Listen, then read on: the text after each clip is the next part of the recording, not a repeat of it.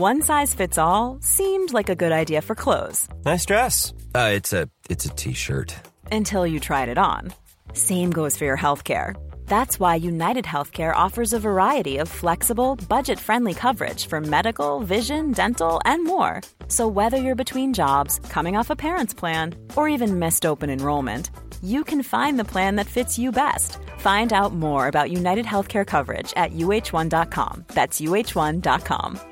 Hey, I'm Ryan Reynolds. At Mint Mobile, we like to do the opposite of what Big Wireless does. They charge you a lot. We charge you a little. So naturally, when they announced they'd be raising their prices due to inflation, we decided to deflate our prices due to not hating you. That's right. We're cutting the price of Mint Unlimited from $30 a month to just $15 a month. Give it a try at mintmobile.com/switch. $45 up front for 3 months plus taxes and fees. Promo rate for new customers for limited time. Unlimited more than 40 gigabytes per month. Slows full terms at mintmobile.com.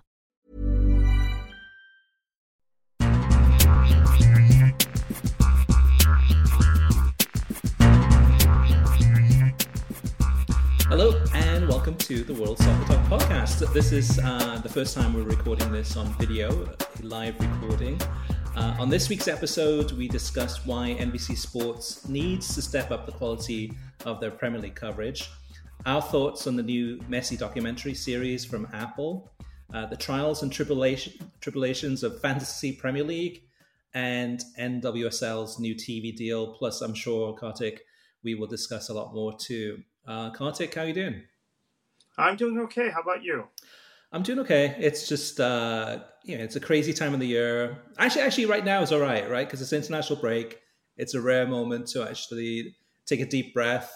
I think it's interesting too, because we did a poll on Twitter, on X this week to ask in terms of what people are most looking forward to watching, whether it was the World Cup 2026 qualifiers, whether it's the Euro 2024 qualifiers, if it's the US against Germany friendly, or just give me club soccer back.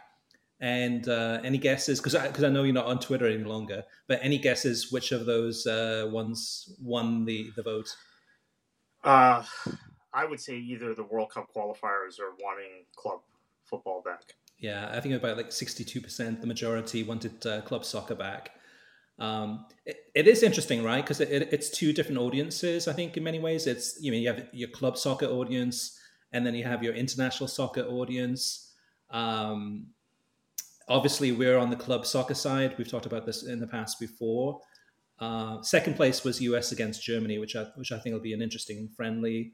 Which I didn't even know was taking place, to be honest with you, until you just told me. So okay, right. Okay. Well, for the listeners or viewers who haven't had a chance to watch or listen to the World Soccer Talk podcast before, really what it comes down to, it's an intersection kind of across between talking about soccer, of course, but also streaming and Pro Rel. I mean, the Pro Rel topic comes up almost every episode, as does streaming, as does soccer. This podcast has, in different forms in the past, we've focused heavily on streaming, heavily on soccer, and Pro Rel has been a common thread too. So the first thing I want to talk about, Kartik, before we even get into all of that, is Fantasy Premier League. I mean, I've been playing it for years. I know you have. How's it going on your side in terms of what you're doing in your Fantasy Premier League? Not particularly well. I mean, I had a rough start to the season. I play in a competitive league. I don't play the Premier League's official game, which is, I think, easier. I play in a competitive league of former Fort Lauderdale Strikers employees. We were Strikers employees when it started, the league. That's how long we've been running it. And actually some former players in the league also, so former Striker players and employees. And we have such a critical mass of people in it that have stayed with us for doing this for 10 years or so, that we're going to divide. And it's so difficult because when you have 20 people playing or 18 people playing, whatever it is in a given year, it's difficult to construct a squad. So we're going to go to Pro Rel next year. But it's very competitive, and it's something that's really interesting, Chris, because everybody who's playing the game in our league has worked in a closed league or played in a closed league in the United States. Yeah, Yet we're going to implement ProRel. So that's really kind of the takeaway is like, in order to be competitive, we made the decision to increase competition, to create a situation where people were going out and making the proper decisions with their squad in order to maybe allow the squads that are less competitive or the people who are less competitive to be more competitive. You need to split the league and implement promotion and relegation. So it's a competitive tool. Yeah. It's about competition. It's interesting too, because I mean, within the last 10 years, there was a buzzword going around called gamification. And they were talking about all these different apps out there. Like, how do you gamify it? How do you add challenges or badges? Badges are the thing. You can earn merit badges, etc. And it's interesting too, because I mean, you got ProRel, which is the ultimate gamification. You got a ProRel in a fantasy Premier League that now that you have, they're actually putting it into place because you have so many players, going to split it into two different divisions. Even the translation app, Duolingo, has promotion and relegation in there. You want to kind of improve your score, move up the table into the different leagues, or if you're not doing so well, you get relegated to the If you take a week off, you get relegated. So I used to do Duolingo for many years, and I got promoted to the top division and would stay in that top division. But you would have to, and you would almost time. You would have to know when your week ended, your cycle ended, accrue enough points, go out there and do the things you needed to do every week. So if you took, let's say you went, you were busy one week and you couldn't do Duolingo, you get relegated. Mm-hmm. Yeah, Fantasy Premier League for me, I mean, this season so far, it's probably like very many of our viewers and listeners. I mean, it's the week that I have. Isaac and Dan Burn and all these new. Almiron, all these players from Newcastle in my squad, and then I'm like, okay, I'm gonna go ahead because they have a tough Champions League match coming up. I'm gonna go ahead and take them out of the squad and put in some other players. And it's always the way, right? As soon as you take out those star players, all of a sudden that week, they score a million points, and then you're like, oh. Yeah, it happened to me last year when I was struggling at the beginning of the year. I took McAllister out of the squad. He got a hat trick against Leicester. Then I took someone else out of the squad. I think it was Guimaraes, speaking of Newcastle. He scored. And you don't just, in the league I'm in, scoring goals is important, but it's also things like clearances and duels won, things like that, keeping clean sheets. And I used to be really good at it. A couple of years ago, when I had, it's a 3 points for a win system in our league. A couple of years ago, when I had something like 80 points and was pushing for the league title, I had the Midas touch of thinking, okay, because you look at the opponent. That's what you always do. Okay, Arsenal is playing Spurs this week, but Chelsea is playing Luton, so let's pick the Chelsea players, right? And that used to really work for me. Now it seems to be the opposite. It seems to be the thing I've come around to is if you're playing a better team, it's almost better to play those guys because the games are more open. Mm-hmm. So it's getting confusing, and it's gotten quite difficult in terms of that. I mean, even this week I made a mistake. Pau Torres was one of my early picks in the draft. I played him each of the 7 match days prior to this. I drop him and he scores a goal. Granted, the assist was by Watkins, and Watkins has gotten me lots of points this year. So that's one guy that's come through for me. But really, unfortunately, it's difficult, and it's really based on matchups. So let's move on to streaming. I mean, we talked kind of a little bit about soccer. In terms of the streaming side of things, lots of different news going on. We'll get to the NWSL news in a little bit, as well as talking about the new documentary, Messi Meets America from Apple. But I want to talk about the trials and tribulation also of streaming. I mean, if you look at everyone from NBC Sports, CBS Sports, ESPN, kind of the 3 main English language broadcasters in the United States, I would argue that all of them are going through some issues of different different degrees, some worse than others. Jonathan Rapley, who's one of our listeners and viewers, sent this in, Kartik, and I want to read this before we get to the list of mailbag a little bit later. And he says, can we talk about how NBC pundits are not very good at their job? They must have been the only pundits in the world who agreed with the referees in the Spurs against Liverpool game. They are too scared to have an opinion. I'm not asking for Roy Keane, but can't we have pundits question the game? And this is in regards, of course, to the massive controversy, the VAR controversy in that match where Luis Diaz scored the goal, and it was ruled as offside, even though it obviously wasn't. We all know that now. They made a huge mistake.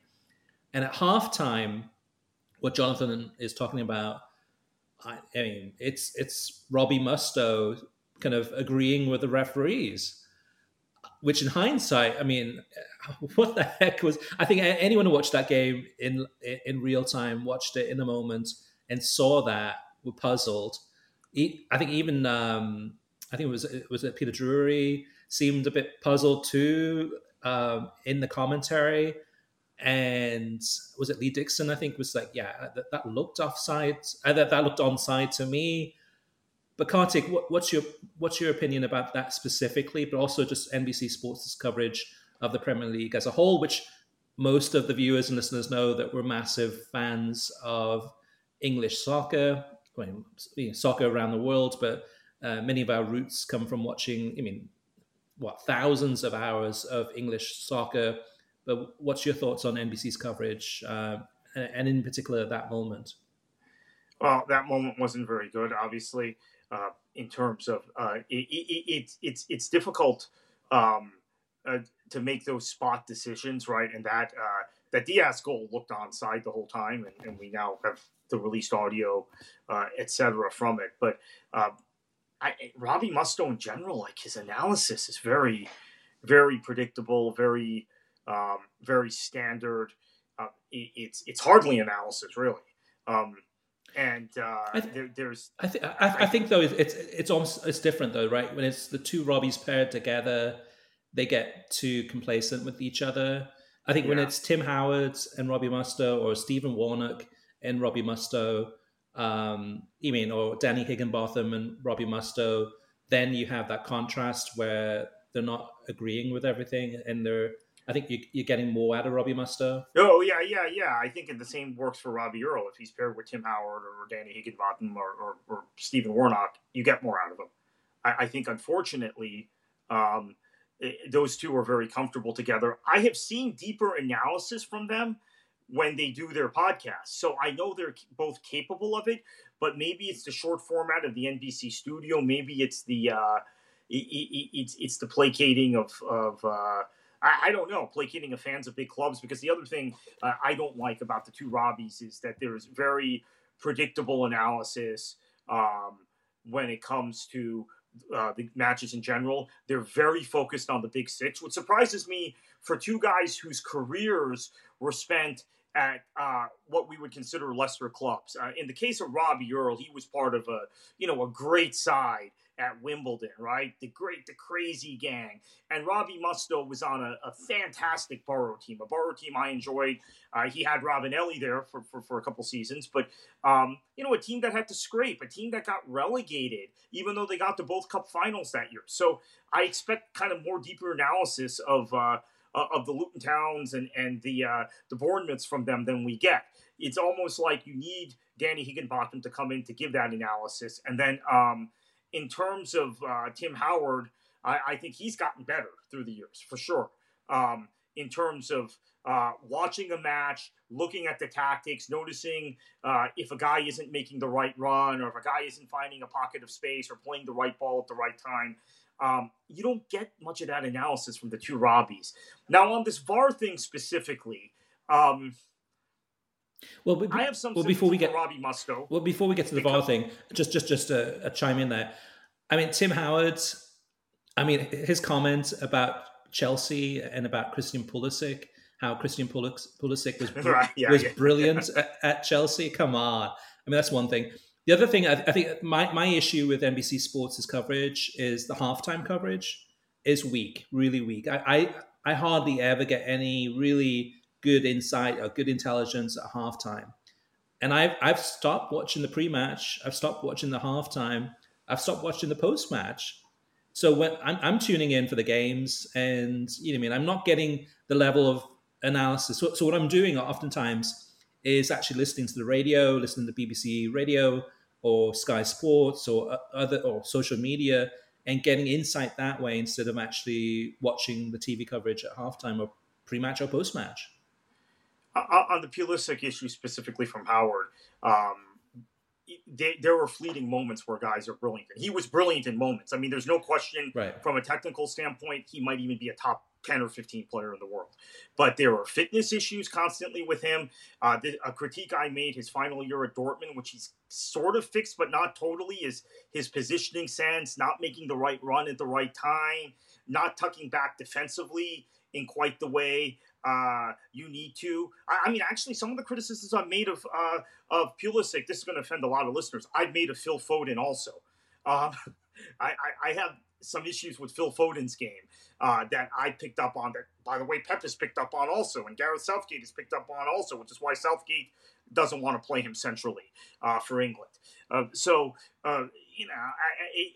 Everyone's entitled to their opinion, but I think Howard's analysis was a little off there. But in general, he's given us more than the two Robbies. The halftime analysis is worthless, right? Unless you want to watch highlights of the first half, which they do a good job of doing. NBC's production is so crisp. That's the thing. Yeah. So I think because the production is so crisp, the graphics are always timed really well, unlike some of the other networks that broadcast soccer. We tend to sometimes overlook what's actually being said in the studio or on the broadcast. Now, I have to say, the match broadcasts themselves have gotten infinitely better since Arlo White was replaced by first Peter Drury and now John Champion. And you're getting more out of Graham Lasso. You're getting more out of Lee Dixon. Graham Lasso was fantastic this past weekend. Arsenal, Manchester City. But if I'm CBS Sports, right, or ESPN, and I'm looking at their coverage, NBC's coverage of the Premier League, and I know that the rights will be up in a few years. I mean, time is flying by, right? 2028, 29 season will be the first of a brand new deal partnered with the Championship and EFL. A massive package there. I mean, it's still a few years away, but if I'm CBS Sports or ESPN looking at NBC's coverage, I'm like, okay, this is good, but we can do a lot better. We can raise the bar several levels and actually do a better job than NBC Sports is doing. Yeah, but I don't think ESPN has the ability to broadcast the Premier League because of their programming commitments to college sports on Saturdays. And the fact that they've signed those deals long-term. And if you follow the media industry, you realize this has really put a hurt on Disney's finances. One of the biggest factors in Disney's financial issues, if you want to call it now, is tying down these college conferences to long-term deals with ESPN, in addition to the loss of the cricket rights in India. By the way, I want to apologize to the viewers and listeners. It's suddenly gotten very dark on my end. Typical Florida, a thunderstorm has rolled in. It was bright and sunny when we started this, and now it's dark, and you can probably hear rains coming down in torrent in the background. But yeah, in terms of CBS, Chris, I think they can do a better job. But which version of CBS will we get? Will we get the Champions League version of CBS, or will we get the version of CBS that broadcasts CONCACAF? Mm-hmm. I mean, will we get the version of CBS that's broadcast on NWSL? We'll have some news on that later in the show, by the way. Or do we get the version that's broadcast some of these other random things involving, excuse me? Serie A. Serie A, right. Yeah. So which version are we going to get, right? There doesn't seem to be much consistency in their programming. But one thing I can say for CBS is I can say several things for them, but I think one major thing we have to acknowledge is they must have done some degree of market analysis on each product. Okay, here are the people who are watching NWSL. These are their preferences. We're going to tailor the broadcast to them. here are the types of people who watch Champions League. Here are their preferences. We're going to tailor broadcast to them. Same thing with Serie A, same thing with CONCACAF, etc. So I assume with the Premier League, they would do something similar. Now, the question is, would they have the kind of knowledge of English football? I mean, NBC put a lot into this in terms of research, in terms of developing the culture, understanding the culture around the sport, although I would say that's waned a little bit. One thing to also factor in is by the time this contract comes up for renewal, NBC will no longer be linked with Sky, presumably. Comcast will have sold Sky by that time. So that may give an outsider a little bit of an advantage, or more of an advantage than they have now. Yeah, going back to NBC for a minute, I mean, the other part of it too is just Peacock. I mean, we haven't talked about this in the podcast before, but the last few weeks, there's been some major issues with streaming. That's always an issue. In 28, 29, who knows by then? I mean, in terms of Peacock might have 75% of the games. Every year it seems to increase more and more slightly in terms of how many exclusive games that they have. CBS, you're right. They're all over the place. I mean, some really good coverage on the Champions League, I think. When Mika's not there, it changes. And we saw Freddie Lundberg recently on the Champions League set. He's been a really good analyst, partnered with Thierry Henry. We saw some really good, hardcore, intelligent, insightful analysis, which we're not getting with NBC's coverage. NBC's, I think, much better when Stephen Warnock is there and Danny Higginbotham, but Danny's doing MLS games, so he's hardly ever available to do that. When Rebecca's fine. I mean, Rebecca's still, the best in terms of presentation. But what about ESPN? We haven't really talked much about them. I mean, they've got, obviously La Liga coverage. They've picked up NWSL, which we'll get to in a little bit. But ESPN's coverage, for all the faults or kind of criticisms we've given about NBC's coverage, and then CBS's coverage, which I think their analysis on the USMNT and CONCACAF is pretty weak in my opinion. But what about ESPN? What's your thoughts on ESPN and what job they're doing right now? Bundesliga too, of course. I almost forgot the Bundesliga. Yeah, I think the Bundesliga is kind of become a throwaway if there's a La Liga game or something important in La Liga happening at the same time. They do a good job broadcasting the matches. Derek Ray continues to be the best in the business. You've got a situation where you have German-based analysts that are able to provide a lot of information, whether it's Archie Rintut or Jan Argafoort, although he's in the UK a lot also, right? He's doing a lot of coverage of England, of the English scene for ESPN as well. I don't think they knew he was that versatile when they signed him. They signed him because he had done Bundesliga in Germany, right, for German television, not realizing, I think, keep in mind, he played much of his career in England, even for some squads like Swindon Town, right, Sheffield United, right? He played for some obscure squads. So he knows the English scene. So he's been a real asset. And then I think Kay Murray is such a fantastic host and so well prepared and well studied on these things. Dan Thomas, to me, best studio host in the business, gets the most out of the analysts around him. Shaka Hislop, Craig Burley continue to be guys. Okay, so the question started with Musto not really saying anything, right? That's where we started this discussion. Earl not saying anything. Burley and Hislop, they don't care who they offend. They call it like it is. Those two guys, and actually, I would say Frank LeBoeuf is in that same category now. So ESPN seems to have no issue with having people take shots at products that they may have the rights to, people that they may have relationships with in the game. They have empowered their studio analysts and their studio hosts to probe and to do the job they need to do. Stevie Nicol as well. And there's a lot of criticism. I know our listeners, a lot of them don't like Alejandro Moreno. I think he's actually, maybe it's his style. Okay, I can see where his style annoys people. I think the content of his analysis has gradually gotten better through the years and is pretty good now. And it's probably being surrounded by the Burleys and the LaBeoufs and the Hislops. You have to raise your game. If you're going to keep up with Shaka Hislop, you got to be watching the game and analyzing it at a high level. I think Vale Moreno, I think actually it's helped that ESPN no longer has MLS rights. So I mean, Alejandro Moreno right now to me is kind of the go-to guy for Real Madrid analysis, or he's the go-to guy for La Liga analysis. He's done Bundesliga. I mean, so to me, you're getting better analysis out of him because it's not him. He's not the only guy just talking about Major League Soccer, which kind of happened in the past before. What I would say about ESPN and NBC Sports, to me, is they're very formulaic in terms of the way that they cover the sports. So you could have, for example, so ESPN's coverage of the Bundesliga feels quite often a lot like La Liga. NBC's coverage kind of is formulaic. They'll change things up now and again. CBS Sports, I would say, is the least formulaic.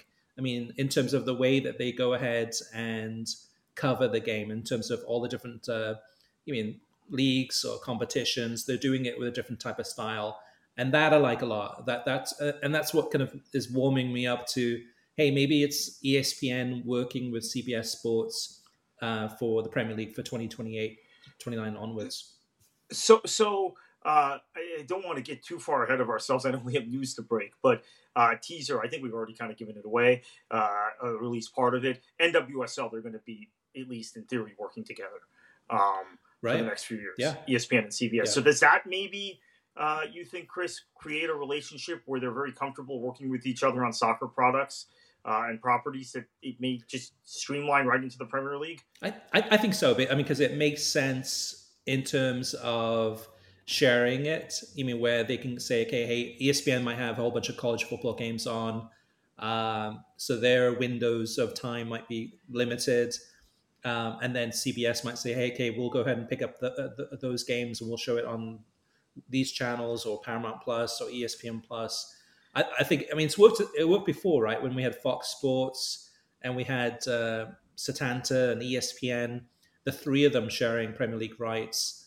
Now, for the last, over 10 years, it's been NBC Sports, and it's either, but even then, it could be Peacock, it could be NBC, it could be USA, sometimes it could be CNBC. So sometimes it could be many, many different channels having the games. But yeah, let's talk about the NWSL deal. It hasn't been officially announced as we're recording this one, but according to Sportico, it's going to be ESPN and CBS working together starting in 2024 onwards, in conjunction with Amazon and Scripps. Now, Scripps has many different over-the-air networks, including ION is one of them.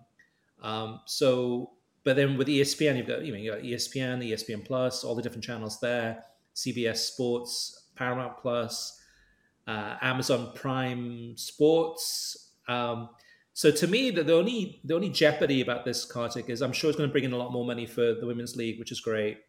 Is it's going to make things even more confusing than they have been in the past in terms of who's showing the game this weekend or who's got this game. You might have to have 3 or 4 different streaming subscriptions or cable subscriptions just to be able to watch all the games. If you want to watch all the games or to watch your team, maybe one week it's on one channel, the next week it's on a different streaming service, etc. What are your thoughts on the NWSL deal that they've been able to sign? Yeah, this is the first year really that it was all unified on Paramount Plus. They had kept their foot with Twitch and Amazon for a little longer than they probably should have. I don't know what the details of this new deal are going to be. NWSL, as you mentioned, has not announced it yet. But if the Amazon component is Twitch again, or if it's Amazon Prime, what it is. In terms of CBS's portion, I assume the games that were buried on CBS Sports Network, which let's quite frankly call it what it is. When you put games on CBS Sports Network, you're burying them. It's not a Nielsen rated channel. It's not a channel. It's better than FS2. Is it? I don't know. Is it in as many homes as FS2? FS2's actually the numbers for FS2 are now because everybody's cutting the cord, right? Their numbers, the gap between FS2 and like FS1 and ESPN isn't as great as it used to be. Mm-hmm. But maybe those games are going to go to ESPN or ESPN2, which is really good news, I think. Yeah. Just from a visibility standpoint. I thought maybe Turner would get in on this because of, or Warner Discovery would get in on this because of their relationship with the U.S. Federation now, their history covering soccer abroad, Discovery's history covering soccer abroad. For those who don't know, TNT now has the Premier League rights, one of the Premier League packages in the UK, in the UK market, right? Yeah. And that's Warner Discovery, obviously. The Scripps part intrigues me. I think that's where a lot of the leftover games could go, and maybe the streaming component from that either goes to ESPN Plus or to Paramount Plus. But the thing I'm excited about is you probably keep your broadcast games on CBS. They lose the SEC football rights after this season, so maybe even mid-afternoon in the fall and during the playoffs, you can broadcast games in really great windows on CBS Sports, on CBS, on over-the-air CBS, starting, let's say, at 4 o'clock Eastern time. And then you play into if they're showing a Big Ten football game that week for the end of the season and the playoffs, because NWSL remains on this calendar, which is contrary to the international calendar. It also might be strategic getting ESPN involved. USL is launching their Super League in the coming seasons, and the USL Super League is going to run on the international calendar. It's going to run kind of contra calendar to NWSL. The assumption was because USL is currently on ESPN, that ESPN would probably be the partner for the Super League. Maybe they won't be now. Maybe it'll be someone else. Maybe they go to Turner, for all we know. But yeah, I'm excited about this. We need to get more details, but it's also really important, Chris, at this point, I think, because we saw what happened in this Women's World Cup to not only to the United States, but to Canada also, who have a lot of players in NWSL. We saw how the countries that have players playing in La Femina in Spain or in the English League, the WSL, how much better those national teams did, the people playing in the French League. So I think it's important for NWSL to spread its wings. They're getting a lot of investment in the league. They're getting new owners. But there are questions about where it fits in kind of the larger women's football ecosystem, with the U.S. women's national team falling on hard times and the league, quite frankly, not being a destination league for foreign players anymore. So this is an important step, and maybe with the additional TV money, they can be competitive to get so that the next Sam Kerr doesn't leave the league, so that they can be competitive for players based in Europe. Because right now, they're not. I know a lot of people listening will hate to hear that, because there seems to be, you think there's denialism over MLS, Chris? There's even more denialism over NWSL and what's happened to the league and where the league is right now. And relative to the game in Europe. So I think this is very important. What I find interesting is that in many ways that NWSL is going back to what MLS had. So MLS had many different TV partners, right? They had Fox, ESPN, Univision, and then within those divisions, then you had some games on ESPN Plus, you had some games on Unimas, you had some games on Tudo FS2, FS1, even foxsports.com. I mean, you go down the list, right? There's a long kind of laundry list of places that you could watch MLS games. And every week it was MLS fans saying, hey, where's the game? It's confusing. I don't know. And on the calendar, in terms of the scheduling, it's a headache. And then MLS moves to Apple TV Plus, all of the game. Well, actually, MLS Season Pass, every single game, worldwide, easy. So now, to me, with Major League Soccer, there's no excuses, right? It's as easy as possible to find those games. You know, all of them are going to be on the same place without having to do much hunting or searching. And then NWSL is kind of moving from a Paramount Plus, CBS Sports Network, kind of a one home really for their games, moving to something that's going to be a long list again of places that you can watch those games. For us here at World Soccer Talk, it means more work trying to put together all the schedules and adding them to the website and to the app and writing about it and just making it easy as possible to help people find those games. But I do find it interesting that MLS and NWSL are going down similar paths in their trajectory. Burrow is a furniture company known for timeless design and thoughtful construction and free shipping, and that extends to their outdoor collection. Their outdoor furniture is built to withstand the elements, featuring rust-proof stainless steel hardware, weather-ready teak, and quick-dry foam cushions. For Memorial Day, get 15% off your Burrow purchase at burrow.com/ACAST and up to 25% off outdoor. That's up to 25% off outdoor furniture at burrow.com/ACAST. I'm Sandra, and I'm just the professional your small business was looking for. But you didn't hire me because you didn't use LinkedIn Jobs. LinkedIn has professionals you can't find anywhere else, including those who aren't actively looking for a new job, but might be open to the perfect role, like me. In a given month, over 70% of LinkedIn users don't visit other leading job sites. So if you're not looking on LinkedIn, you'll miss out on great candidates like Sandra. Start hiring professionals like a professional. Post your free job on linkedin.com/people today. Millions of people have lost weight with personalized plans from Noom. Like Evan, who can't stand salads and still lost 50 pounds. Salads generally for most people are the easy button, right? For me, that wasn't an option. I never really was a salad guy. That's just not who I am. But Noom worked for me. Get your personalized plan today at Noom.com. Real Noom user compensated to provide their story. In 4 weeks, the typical Noom user can expect to lose 1 to 2 pounds per week. Individual results may vary.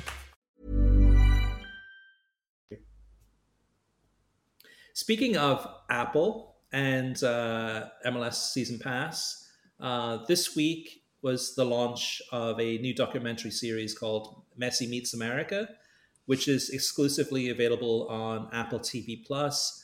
It's not available on MLS Season Pass, so if you subscribe to that, you have to sign up for Apple TV+, and sometimes they offer free trials. Otherwise, it's, I think, $7 a month to get it. It's been launched on Wednesday, October 11th. It's a 3-part series. Kartik, I'm not sure if you've had a chance to watch it quite yet. No. So I did. I watched the trailer. Yeah. That's all I saw. So I did. So to me, this is fascinating, right? If you're a Messi fan, you'll love watching this 3-part series, it's going to be six episodes in total, but they're releasing episodes 1, 2, and 3 right away. And then 4, 5, and 6 will come in subsequent weeks or months, depending on when they get those done. So if you're a Messi fan, it's great to watch, to go ahead and rewatch really what happened this past summer in the Leagues Cup. If you're an Inter Miami fan, it's a great way to go back and watch some of those highlights of that incredible story with them winning the Leagues Cup. If you're a fan of a different Major League Soccer club, there's probably slight interest in watching this. If you're not a fan of Major League Soccer and couldn't care less about Messi, you probably couldn't care less about watching this series. Having watched those 3 episodes, it really is, to me, what I feel it is really a puff piece. It's a documentary that's meant to really kind of hype up Messi and to encourage Apple TV Plus subscribers after they've watched it to go ahead and maybe sign up for MLS Season Pass, either for this season or for next season. But other than that, I don't think it's going to win any Academy Awards for Best Documentary Series or anything like that. It really, what it comes down to is highlights of this past summer in the Leagues Cup, of him joining the team, interviews with Tata Martino, Sergio Busquets, Jordi Alba, Leo Messi, and others within the kind of the MLS camp, and then highlights of what's happening in those games. And that's about it. It doesn't dive any deeper. It's not like some just amazing behind the scenes footage. Yes, it talks about some of the youngsters that play with Inter Miami and kind of the path that they got to play on team and how great it is playing with Messi. But Messi is he's an introvert. But the big news, Kartik, so I watched episodes 1, 2, and 3, And there's no mention of Phil Neville. There's mentions of how Inter Miami had a poor season before that and a poor record. There's zero mention of US Open Cup, not even a word. And at the end of the episode 3, where they talk about the Leagues Cup and they win the Leagues Cup, and then right at the end, they have a preview for episode 4, which is coming out whenever, weeks or months from now. And the actual teaser for it is like, hey, there's only 12 games to go in the MLS season. We're getting really excited about can Inter Miami qualify for the MLS Cup playoffs? Going to take it game by game, and that's it, the end. I'm like, wait a second. Like right after that Leagues Cup final victory against Nashville, Inter Miami was right back in it with the US Open Cup. Yeah. And not a single mention of it. Before they played another MLS game. They played a semifinal game that weekend. Midweek, right, against Cincinnati.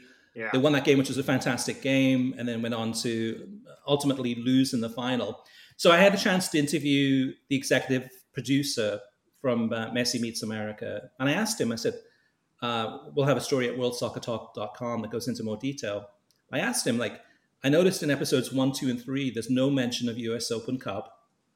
So in episode 4, I would expect there would be all this footage about the US Open Cup and how Inter Miami is really excited to try to win this competition and all the drama that goes into it. Is he going to play? Is he not? And the great game against Cincinnati, a really exciting semifinal. So I said, episode 4 or 5 or 6 does show footage of the US Open Cup, right? And basically he dodged the question and said, okay, well, this documentary is focused on the team, on the club, on the MLS journey. And I said, okay, yes, I understand that Inter Miami is an MLS team, but you have to talk about the US Open Cup, right? This is a documentary about Messi Meets America, about Inter Miami, about the US Open Cup. And the crazy thing is, there's no mention of it. They're purposely, basically what the executive producer said was that the mission he was given was to go ahead and focus on Inter Miami's journey in MLS, and that's it. Kartik, I know a lot of listeners and viewers understand and know why they didn't cover the US Open Cup, but I'll throw it to you. Why would this Apple documentary, Messi Meets America, not even mention US Open Cup?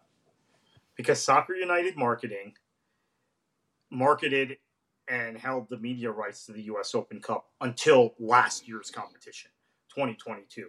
US Soccer pulled those rights back and resold them themselves. And we know, I don't want to go through, it's been aired on CBS. The rights were originally sold to Turner, but CBS is now broadcasting it, but it's not a Soccer United Marketing property. For those of you who maybe haven't written or have not read our articles at World Soccer Talk now for a decade about this issue of Soccer United Marketing, Soccer United Marketing is the marketing arm of Major League Soccer. And for many years, U.S. Soccer used them as their marketing agency. The FMF, the Federación in Mexico, they still use Soccer United Marketing, which is why we have Leagues Cup, right? Because Liga MX is kind of married to Soccer United Marketing. But because the media rights and the sponsorship rights to the competition are no longer held by MLS, they have no interest in promoting the competition. And in fact, I don't want to get too deep down the rabbit hole, Chris. You can find more on this in previous podcasts or at worldsoccerdoc.com. Or at Beyond the 90, where my colleague Daniel Feuerstein has written extensively about this. The issue of MLS now trying to undermine the U.S. Open Cup in a very public manner has happened. So I think this documentary is part of that effort, because then they're just going to skip from the Leagues Cup final in Nashville, classic evening of football, to the quest to make the MLS playoffs. Which means inevitably in episodes 4 through 6, Chris, they will skip the U.S. Open Cup final, which was hosted at Lockhart Stadium. They're going to miss that. They're going to just skip it. which is incredulous if they're trying to do a documentary about that club, about Messi in America, about soccer is not like other sports in the U.S., right? I mean, the same club that competes in Major League Soccer competes in the U.S. Open Cup. Same thing with the USL clubs and NPSL clubs. It's the same club. It's not a separate. They don't have it's not like the university, Florida Atlantic University, which is down the road from me. It's not like they have a separate basketball team and separate football team, right? Separate soccer team. It's not like that. It's the same club. It's the same players. So it's unbelievable, really. Yeah, it'd be like the Premier League doing a documentary about Manchester City's last season, winning the treble, and then skipping over, not even talking about the FA Cup, or not even talking about the UEFA Champions League, and just focusing it on Manchester City winning the actual league, and that's it. It's incredulous. I think that's the word that you used. But to me, it's also, in terms of what Major League Soccer is doing here, it's childish. I mean, so Messi Meets America is commissioned by Apple and in conjunction with Major League Soccer. So this is Apple and MLS, putting the money, putting the emphasis into producing this. But to only tell part of the story and to purposely not ignore one of the big stories from this, one of the oldest soccer competitions in the world. 100 plus years of history in the United States. And we never mentioned how good of a job that CBS Sports did with the coverage of the US Open Cup final and some of the footage of, yesteryears, going back through the decades as far as all the history. I guess we won't see that in the documentary, so we're going to have to educate the public about that. Yeah, I don't know, to me it's childish, right? I mean, look, like, how would it hurt Apple and MLS to mention, even the episodes 4, 5, and 6 haven't come out yet, so they could always edit them or change them and adapt them if there is a vocal kind of response to them not even talking about US Open Cup. Maybe they'll change it by the time we see episodes 4, 5, and 6.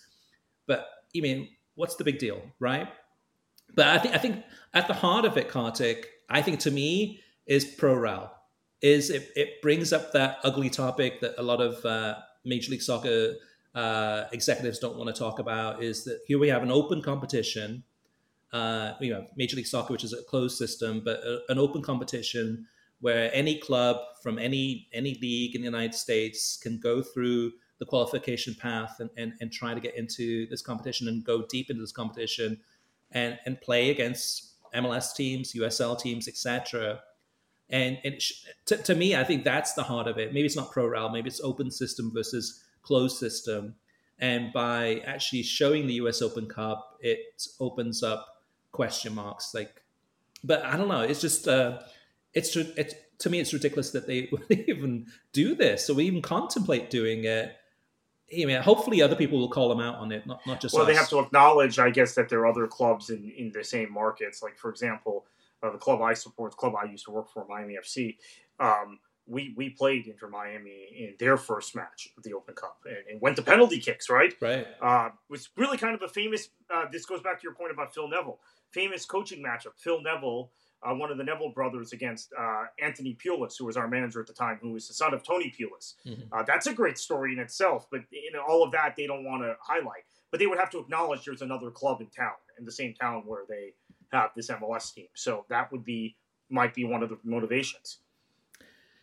Yeah, it just because what I mentioned to the executive producer, I said to him, I said, this is really bizarre that you have a documentary about a team, about a journey for this MLS club, and part of that journey includes not even mentioning at all the words US Open Cup, and not even talking about coming up the next game and how excited the team is to be playing in basically kind of the semifinals of this major competition and playing into the final. Ultimately, they lost the final.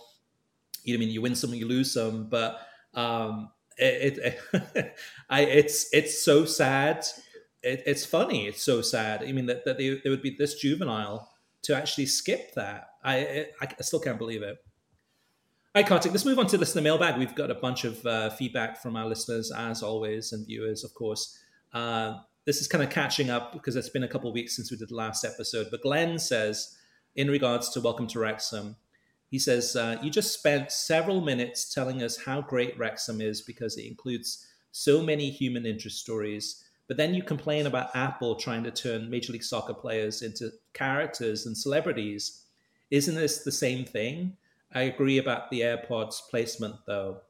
And Glenn follows up to say, I didn't take the comment to mean he thought putting headphones on them during the warm-up would make them celebrities, rather that they should be working on ancillary content to turn the players into characters you want to root for.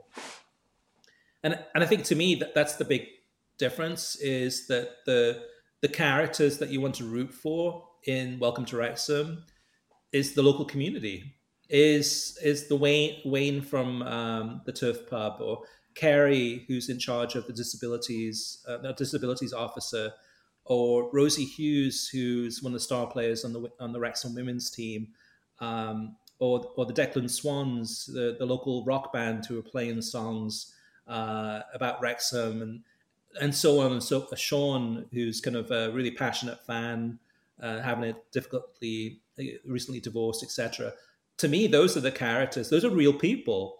So, I mean, kind of that's my take in terms of it. Yes, there's that human interest story, and we've got some human interest from the Wrexham point of view, where they're being interviewed and we get to know those players better. But by MLS players, yes, I would like to know them better too, in terms of some of these personalities and characters. But the way they're going about doing it, or the way that Apple wants to do it, seems to be really fake. I mean, it just seems to be basically inauthentic.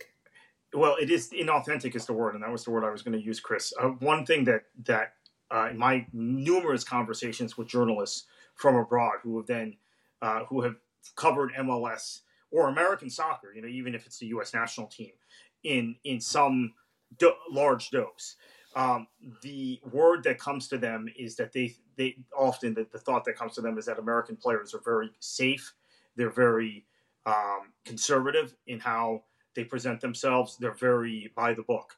So in order to create characters, and there are exceptions, right? Clint Dempsey, Clint Mathis, those are two exceptions that come to mind when you talk about American men's players. There have been a few others. Not many, truthfully. Not many.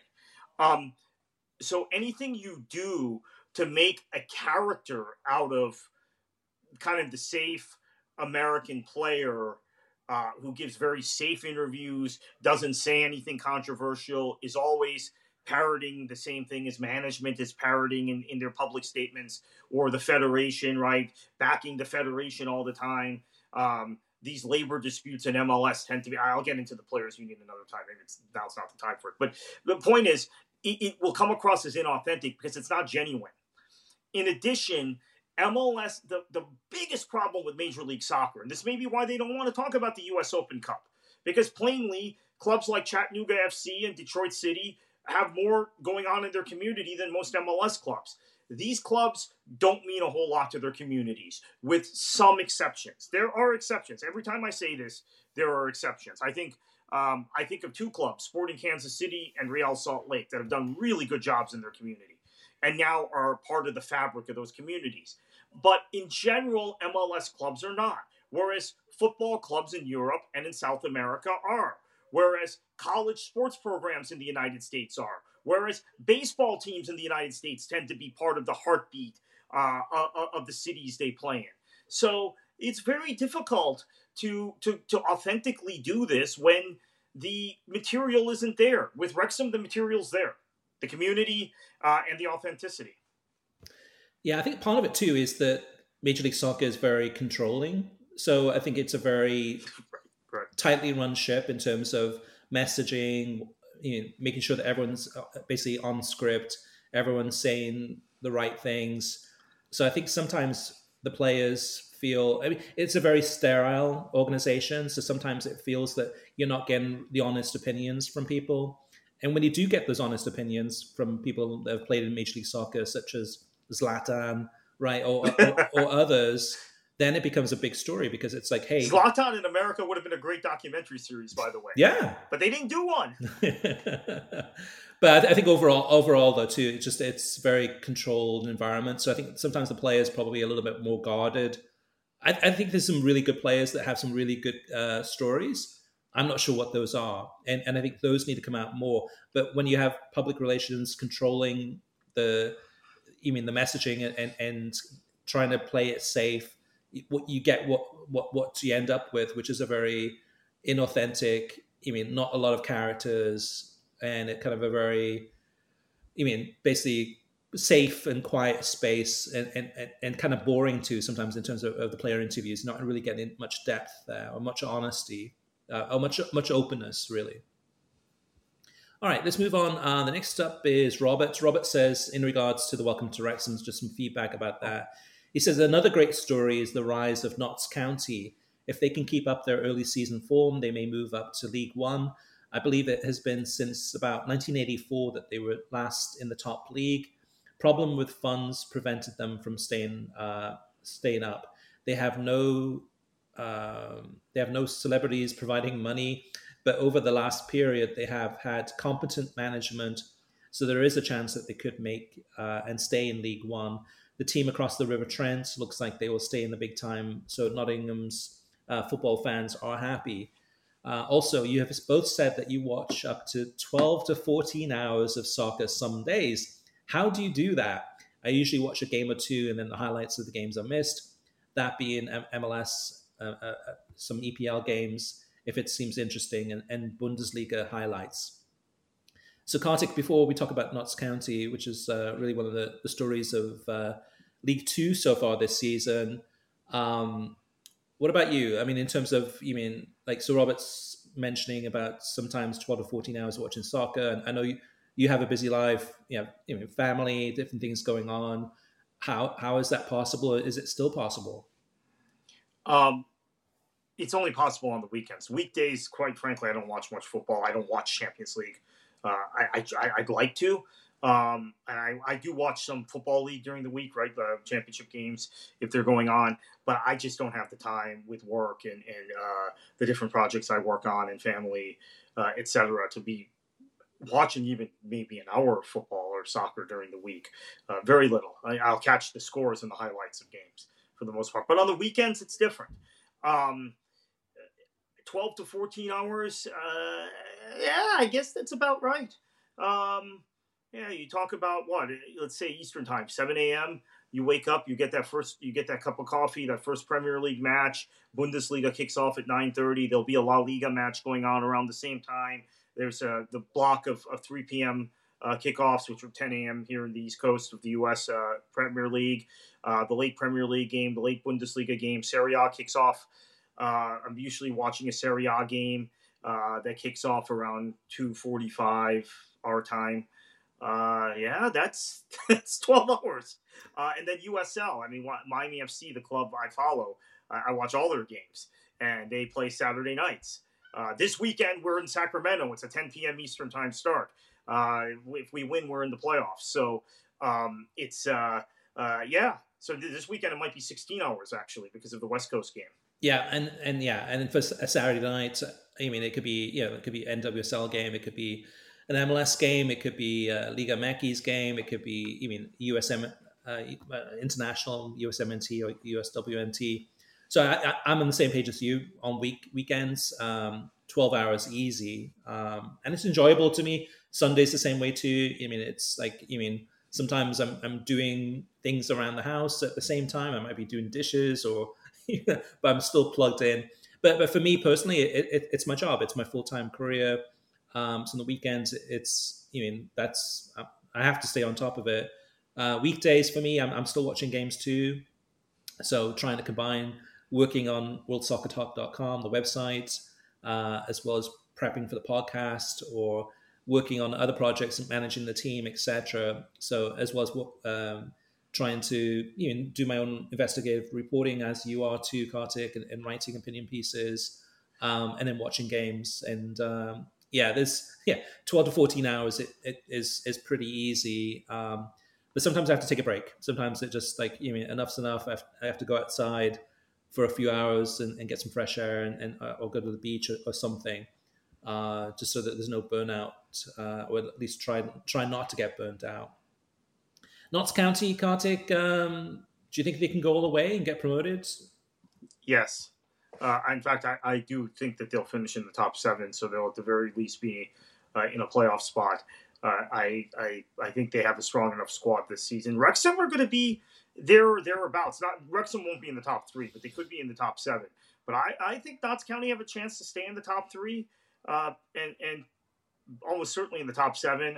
Stockport, very, very good. They're on their heels right now. But yeah, it's a great story also because they were the oldest professional club in the world in terms of continuity in professional divisions when they got relegated a few years ago. So obviously that record's gone. But they spent more time in professional leagues since the rules of football were codified in the mid-1800s, mid to late 1800s, than any other club in the history of world football. This is the other point I made about Everton. Everton, again, fighting relegation, although they've had a couple of good results recently. Everton have spent more years in the top flight of a European league than any club in the world, in Europe, in the history. So that's why for people who say, oh, well, Leeds is a big club and they got relegated and this one's a big club and Nottingham Forest, they're all big clubs. Well, yeah, but there's a reason why some of us get really nervous about Everton being relegated in a way we don't about other clubs. And Notts County, when they fell out of the Football League a few years ago, it was kind of a similar feeling. So I agree with Rob. Really happy they're back. Yeah, before, like earlier on in this podcast, we talked about Peacock and some of the issues they've had. Paramount Plus and CBS Sports has had some issues this year with NWSL coverage. Some crazy things happening to the coverage where a lot of complaints about that. ESPN, we haven't talked about their coverage in terms of technical issues, but the Bundesliga 2 especially, there's been a lot of problems, as well as the Goal Arena, which is the whip around show. Goal Arena's been a disaster. So every time I've tuned in, unfortunately, I don't think I've had any broadcast where it's been flawless. It's been technical issues. And they did not show Goal Arena this past week, if you didn't notice. Oh, really? Okay. Yeah. I couldn't find it. Maybe they did show it, but it wasn't where it normally was, and I think maybe they just dropped it. Yeah, or maybe they'll fix it after the international break. We'll see. Maybe. So, yeah, Martin, in regards to the Bundesliga and Apple, Martin says, I listened with interest to your breakdown of Eddie Q's interview by GQ magazine. My takeaway from that would be that the Bundesliga would be the last league Apple would want to be, that would be compatible with, and vice versa, given how resistant to change the fans and supporters of Bundesliga are. Fans got rid of money making for TV companies, not supporters. They got rid of Monday games in Germany and rally against certain sponsors and investors. This is opposite of Major League Soccer's or Premier League's kowtowing to broadcasters or owners' demands. So my hope as a Bundesliga fan is that they stick with ESPN Plus, or preferably move to Paramount Plus, given ESPN's recent trend of bad streams. Apple would be my last choice after hearing your analysis of the Eddie Q interview. Frank says, in regards to Peacock and NBC, Frank says, I suppose the substandard matches are the Fulhams against Crystal Palace, mid-table matches that Americans are not tuning into. That is slightly more than nobody is tuning into unless you're from that London area. I know what NBC wants to do. They want their cake and to eat it too. They obviously want you to have the app and the cable subscription.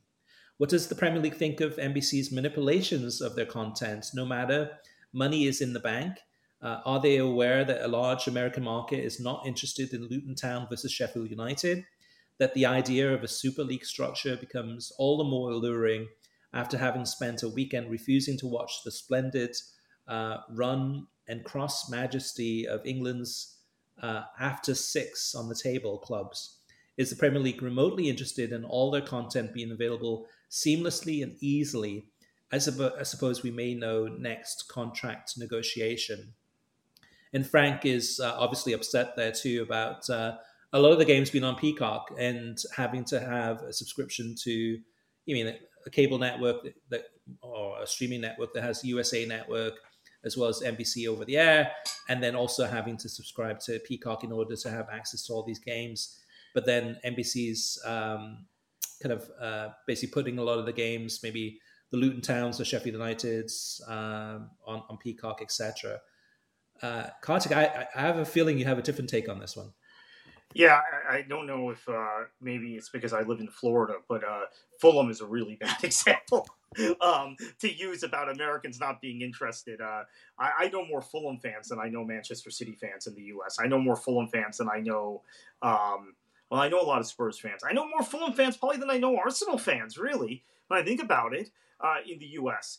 Most of them are in Florida, and I realize the ownership group is from here, right? Shad Khan is from Jacksonville area. Tony Khan is from the Jacksonville area, but boy, that's a weird example. And then Crystal Palace, I know interest in them here because John Tester lives in Hope Sound, in my neck of the woods, close to where you used to live, Chris. So, but Fulham, there are a lot of Fulham fans. I mean, even some of the really prominent people in American soccer, Peter Wilt. I mean, one of the greatest executives in the sport in this country is a Fulham fan. So I think he's interested. Now, in terms of Luton Town versus Sheffield United, yeah, there's probably not that much interest. But one thing NBC does do a good job of, again, maybe more from the production standpoint than from the studio analyst standpoint, is build context in the league. Build context in the importance of every game in the league. And it's kind of the way you see college sports conferences presented if you watch college basketball, which I do. I don't watch college football anymore, but college basketball, which I watch a lot of, and I focus on one conference, which is the ACC. But the way the broadcasts are always presented are kind of in a league context. Well, yeah, maybe Duke is playing Miami at the top of the conference, but really, Georgia Tech and Louisville, blah, blah, blah, blah, blah, blah. They're at the bottom. Same thing with the way NBC presents the Premier League. I mean, the relegation fight is really important to the context they build. Roger Bennett does those promoted specials every year, right? Where he talks to the newly promoted clubs. NBC showed the Luton Town story, which was a documentary, which I had already seen, actually, but by the time they showed it on USA or Peacock, wherever they showed it, when they got promoted. But really good thing to build the context. So I think a lot of what NBC is doing is building greater context in the league. That also, Chris, is a buffer against the Super League. So I'm not saying it's all altruistic what they're doing. Part of it is, okay, we need to build context in the other 14 teams in the given year, because obviously it changes every year because of relegation and promotion, so that people are Premier League fans. They're not just fans of Arsenal or Manchester City and are going to follow Arsenal and Manchester City out the door to the Super League. Yeah, I'm not sure what Frank wants, though, too, because, I mean, there's a lot of people that want all the games available on TV, which is impossible, right? There's too many games to put on TV. They don't want to subscribe to Peacock. They just want to watch the games on TV. But there's 10 games a weekend, and a lot of those games are happening at the same time, so that's not possible. And then there's a lot of people that want all the games available on Peacock so that they can go and subscribe to them there. That's completely possible, but Comcast, as the owner of the rights, cable company. It's a cable company, and they want you to subscribe to cable service and to streaming. His example of Fulham against Crystal Palace, Kartik, I can guarantee you that there'd be more people watching Crystal Palace against Fulham than there would be for a Major League Soccer game, right? So yeah, again, Fulham is the wrong team to pick. If he'd picked, Brentford, Crystal Palace versus Brentford, he might have more of a case. Yeah, I don't know that. I mean, go into these Premier League fan fests. I mean, a couple of years ago I was in Miami Beach, and there was there was a lot of Sheffield United fans there. Going to the most recent one last year or earlier this year in Orlando, there were Brentford fans there. To me, the Premier League. Frank mentions like, hey, would the Premier League be upset in terms of the lack of accessibility of these games? For me, I would argue it's the opposite. Yes, they would like to have more games on television, but many of these, so I don't know. So it's like, so for example, this past weekend, Arsenal against Man City was on Peacock exclusively. That had the third most streamed Premier League match in the history of US television, basically. So I think about 870,000 people watched that game on Peacock. which is an incredible number. If Major League Soccer got that on television, they'd be hooping and hollering. So I think the Premier League's fine. More and more people are moving to streaming anyway. It could be a lot worse, right? It could be NWSL, where you have to have a few different subscriptions in order to watch all the games. Here, at least with the Premier League, you can watch the games on Peacock and USA Network and NBC over there.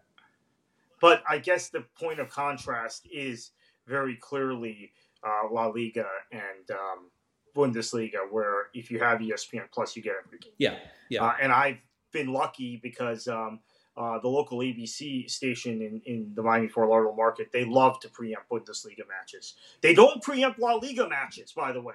But maybe it's the way they perceive this market, that people aren't interested in German football, or there are no Bayern fans here. I don't know. But I've had to go to ESPN Plus on multiple occasions when games have been on ABC because of the way the broadcast situation. So I can kind of understand it from that perspective, but the Premier League is a much more valuable television property with a lot more viewers in the United States than La Liga, Bundesliga, or Serie A. Really more than those leagues combined, actually. Mm-hmm.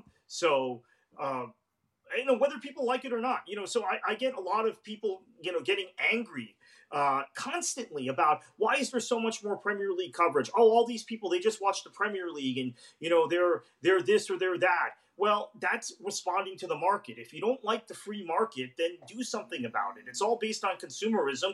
You want more people watching Serie A or La Liga? Advocate for those leagues to make changes. This is a free capitalist country. It's not a socialist or communist country. So people watch the Premier League because they're interested in it. Mm-hmm. This is the bottom line. Yeah, exactly. And then the last comment is from Chris about the Dutch league, their Divisie. Chris says, after watching the Ajax against Feyenoord match recently, I have to say that I have some major concerns about the future of the Dutch league. The way that Ajax has collapsed the last few years is very worrying because it shows that the homegrown talent that they are famous for producing has dried up. It also shows how badly Ajax has been run, especially when it comes to transfers. This is not a good look for the league because Ajax is a club that most people think of when they talk about Dutch football.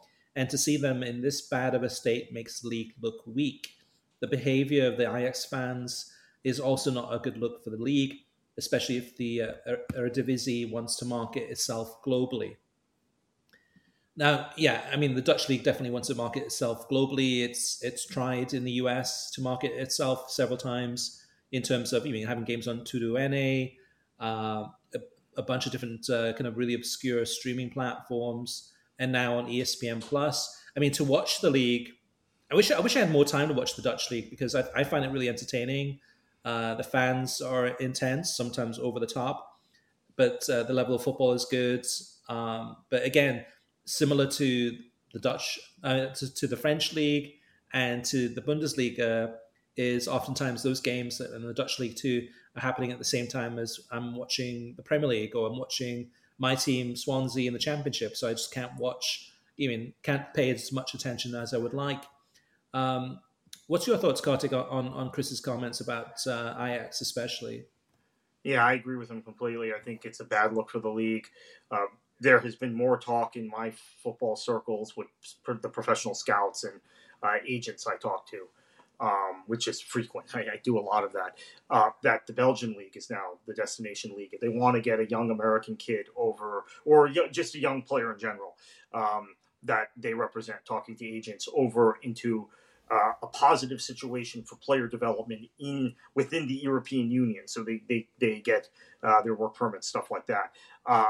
The Belgian league has eclipsed the Dutch league just in the last few years for that. And part of that is the situation at Ajax, some of the other situations around the Dutch league, some of the fan issues in the Netherlands. So that I never thought I'd hear. I never thought I'd hear people in the game, comparing the Belgian and people who are power in the game, comparing the Belgian league favorably with the Dutch when compared to the Dutch league. But that's what's happening. So Chris is spot on. There's a lot going on there and problems for the Dutch league. But doors closed for one, doors open for another, and the Belgian league which I quite frankly don't follow very closely, but have been motivated now from talking to people to maybe keep an eye on at least the table. He seems to be emerging as the in that void. So listeners and viewers, we definitely want to get your feedback, get your opinions, maybe some of your thoughts in regards to some of these questions that other viewers and listeners have brought up. So there's a bunch of different ways to get in touch with us. We'd love to read those comments out on air. You can go to the website, worldsoccertalk.com, click on podcasts, and then leave your comments in the most recent episode. You can go to Twitter, X, and that's at World Soccer Talk, and send us your comments that way. Facebook.com/World Soccer Talk, YouTube.com/World Soccer Talk, email, which is web@worldsoccertalk.com, and voicemail 561-247-4625, and we can play those voicemails on future episodes. So whether it's talking about soccer, streaming, or pro rel, or anything you want to bring up, feel free to send those in. We'd love to read those out on a future episode. Kartik, before we go, has there been anything you've been watching this last couple of weeks that you've been either in person or on television or streaming that you've been hooked on when it comes to soccer? And it doesn't have to be a game. It could be a documentary series. It could be like what have you been watching that you've enjoyed the most? I mean, I've been watching Miami FC's playoff push in USL. I've been watching, Welcome to Wrexham. I mean, that's what I enjoyed the most. I know that's people are tired of hearing. A lot of people who listen are tired of hearing about that. But yeah, that's actually been probably the thing that has hooked me the most, to the point where I've watched a couple of the episodes multiple times. Wow. Which, I guess make me a junkie or a bingey or whatever. But no, I think I'm really kind of compelled by the start Ipswich Town has had in the championship, and talked about this frequently when I've been on TalkSport. And I think they have a chance to go up and be a league higher than Norwich for the first time in a long time. They're local rivals. Norwich has been in and out of the Premier League, although Norwich has started the season fairly well also. Norwich has been in and out of the Premier League for the bulk of the last 15 years, whereas Ipswich has fallen on some really hard times. And then the other thing that's been going on, quite frankly, is a lot of time on the phone, talking to sources about all of this mess in American lower division soccer. Not going to get into it on this podcast, but that's consumed a lot of my time, including talking to player agents and executives in the game. So the soccer wars never end in the U.S. Yeah, and Kartik, author of the book Soccer Wars, is the ultimate expert on that. For me, the two things that have stood out for me the last couple of weeks watching is personally Swansea City gone on a great run in the championship, near the bottom, now at the mid-table. But the other thing that stood out for me that I've been hooked on is, and this is thanks to Welcome to Wrexham, but is Dorking Wanderers. And I'm not sure if you've seen this, Kartik, but they have a YouTube channel, and they have got a whole documentary series. Probably tens of episodes. It's called A Bunch of Amateurs, and it's the story. It's kind of game by game. It feels a lot like Welcome to Wrexham in terms of, and this came out well before Welcome to Wrexham, but it's their story. But really kind of the centerpiece of this is Mark White, who's the manager of Dorking Wanderers. And he talks about how they took this team basically from a local pub team, like a Sunday league team, up through the ranks of the English football system, all the way now to the National Conference, the National League, and just one division away from the same division that Wrexham's in now, League Two. But watching this is absolutely fascinating in terms of his interactions with referees, which they film, and you get to hear the referees talking casually, just kind of that was quite different. But also in terms of him in the locker room and his analysis he's giving, or his halftime speeches or pre-match speeches, etc. And just the day-to-day running of this club. And the great thing about this for me too is that I have no idea I'm not following Dorking Wanderers every match and knowing what the results are. So when I go back into some of the older episodes, to me, it's I don't know if they win or lose or tie this game or how they did that season. But if you get a chance, especially during the international break, if you do want to watch something that's going to, it's not for everyone, but I think it's enthralling. Dorking Wanderers, a bunch of amateurs on YouTube, is highly recommended. Kartik, where can listeners and viewers find your content on Beyond the 90? And what also are you guys up to in terms of coverage? Yeah, beyondthe90.substack.com. It's become really heavy on Soccer Wars, right? Soccer Wars in terms of NISA, NPSL, USL, and MLS Next Pro. This is the thing I found with this, Chris. I mean, you start a service to kind of write and deliver a newsletter, and you find what you launch it to do, which was really to kind of talk tactics in European football, is not what people are interested in. There are millions of other people doing that. Not millions, but, there are lots of other content.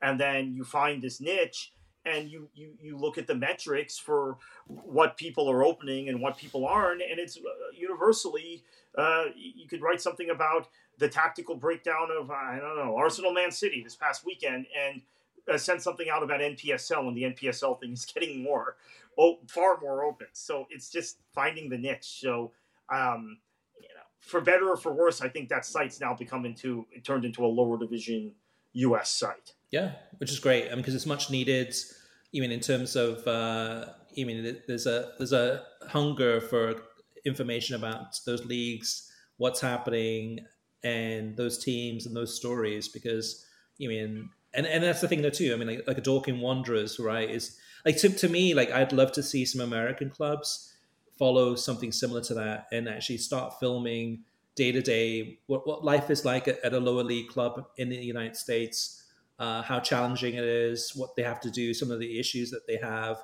that they face, and bring those cameras behind the scenes, into some of those meetings, if it's NPSL or USL or NISA.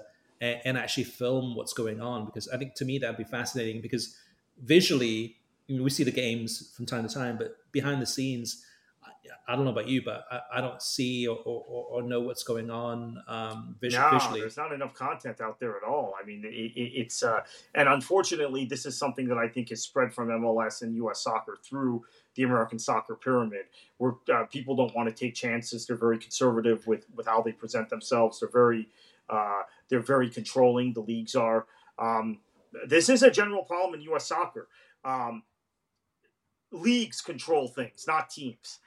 Leagues control stuff, not clubs. And we did a summit in Chattanooga a couple of years ago where this was the main topic: is clubs need to be independent and free themselves from leagues. And it's not all about pro rel. That's a big part of it. But part of it is empowering clubs, even if they're stuck in a closed system. Right now, there's no club empowerment. You don't have the liberty, the autonomy to go do a documentary like that. You can't even do a thing like Welcome to Wrexham, quite frankly, with U.S. clubs, because there'll be some authority in the league you play in that gets upset about it. So, and cracks down on you. So that's a really good point. Mm-hmm. All right.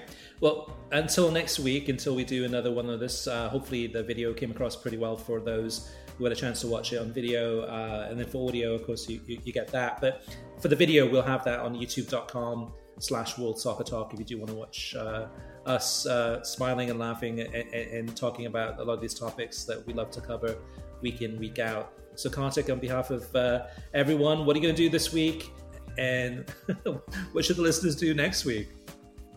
Enjoy your football and get ready for another good week of club football. And honestly, we're getting to the point in Euro qualifying that I am paying attention, so I'm not checked out this international break like previous ones. Focusing on Euro qualifying, the rest I'm not concerned about. Having said that, Kartik, it is that time of the year too when it's the international break, which means ESPN Plus will have more League One, League Two games on there. So and there's always lower league football from around the world, or football from around the world in general. Major League Soccer is playing through the international break, so there's plenty of club soccer teams to choose from. So on that note, enjoy your football.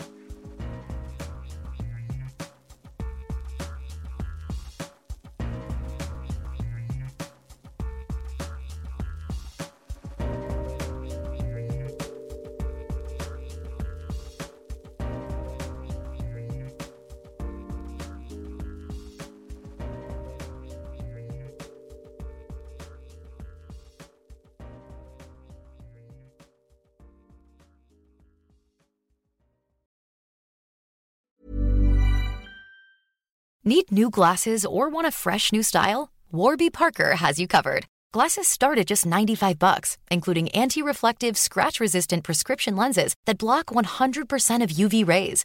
Every frame's designed in-house with a huge selection of styles for every face shape. And with Warby Parker's free home try-on program, you can order 5 pairs to try at home for free. Shipping is free both ways, too. Go to warbyparker.com/covered to try 5 pairs of frames at home for free. warbyparker.com/covered. Support comes from ServiceNow, the AI platform for business transformation. You've heard the hype around AI. The truth is, AI is only as powerful as the platform it's built into.